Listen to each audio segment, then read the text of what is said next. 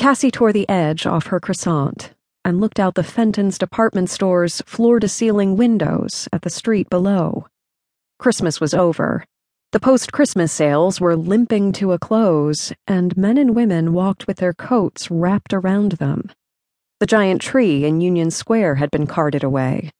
The dazzling window displays in Gucci and Chanel, of Cinderella slippers studded with real diamonds to wear to holiday parties, and little black dresses accessorized with stacks of multicolored bracelets, had been replaced with sensible January displays.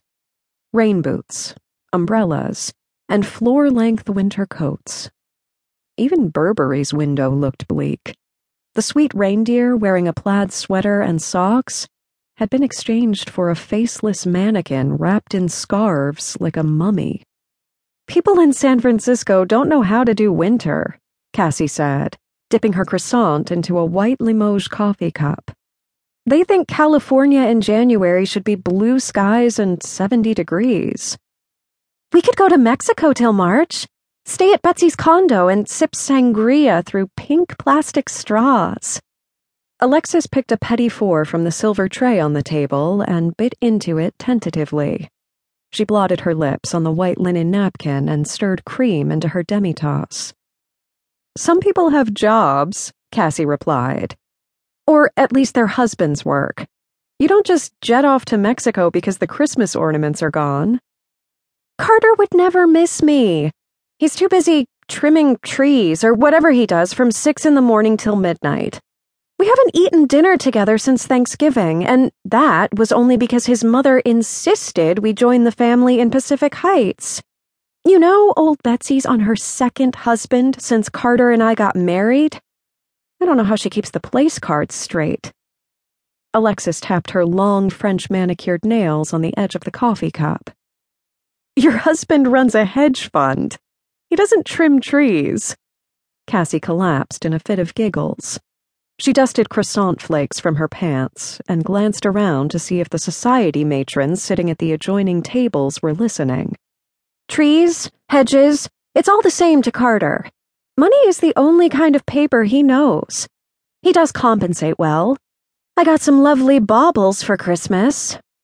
Alexis rolled her eyes. "You don't have to pretend with me. We've known each other since kindergarten, and even then you made rings out of Cheerios. Be happy Carter buys you jewelry." "He does have great taste. He gave me the most beautiful sapphire necklace with tiny diamonds like snowflakes. I just sometimes feel like a courtesan instead of a wife. Fling a necklace or a bracelet at me and bring me out to impress the Midwestern clients who want to invest in pork futures," Alexis replied, twisting her diamond wedding band around her finger. "Carter loves you. It's just his way of showing it. Most wives would be envious," Cassie replied. "I take it Aiden didn't shower you with jewels?" Alexis raised her perfectly arched eyebrows. "Fuzzy socks, a cashmere scarf, gardening gloves, and packets of exotic vegetable seeds. Fennel, purple spinach, and okra." Cassie counted presents on her fingers.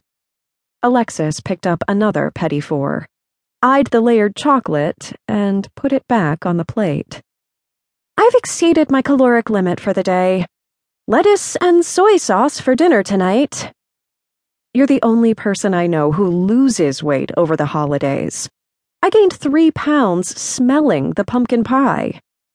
Cassie pushed the plate of mini desserts toward Alexis. "Only because I swam 40 laps before every holiday party and spent 30 minutes in the steam room each night," Alexis said, adjusting her skirt. She wore an emerald green miniskirt and a white Angora wool sweater. Her blonde hair was scooped into a high ponytail and tied with a green velvet ribbon.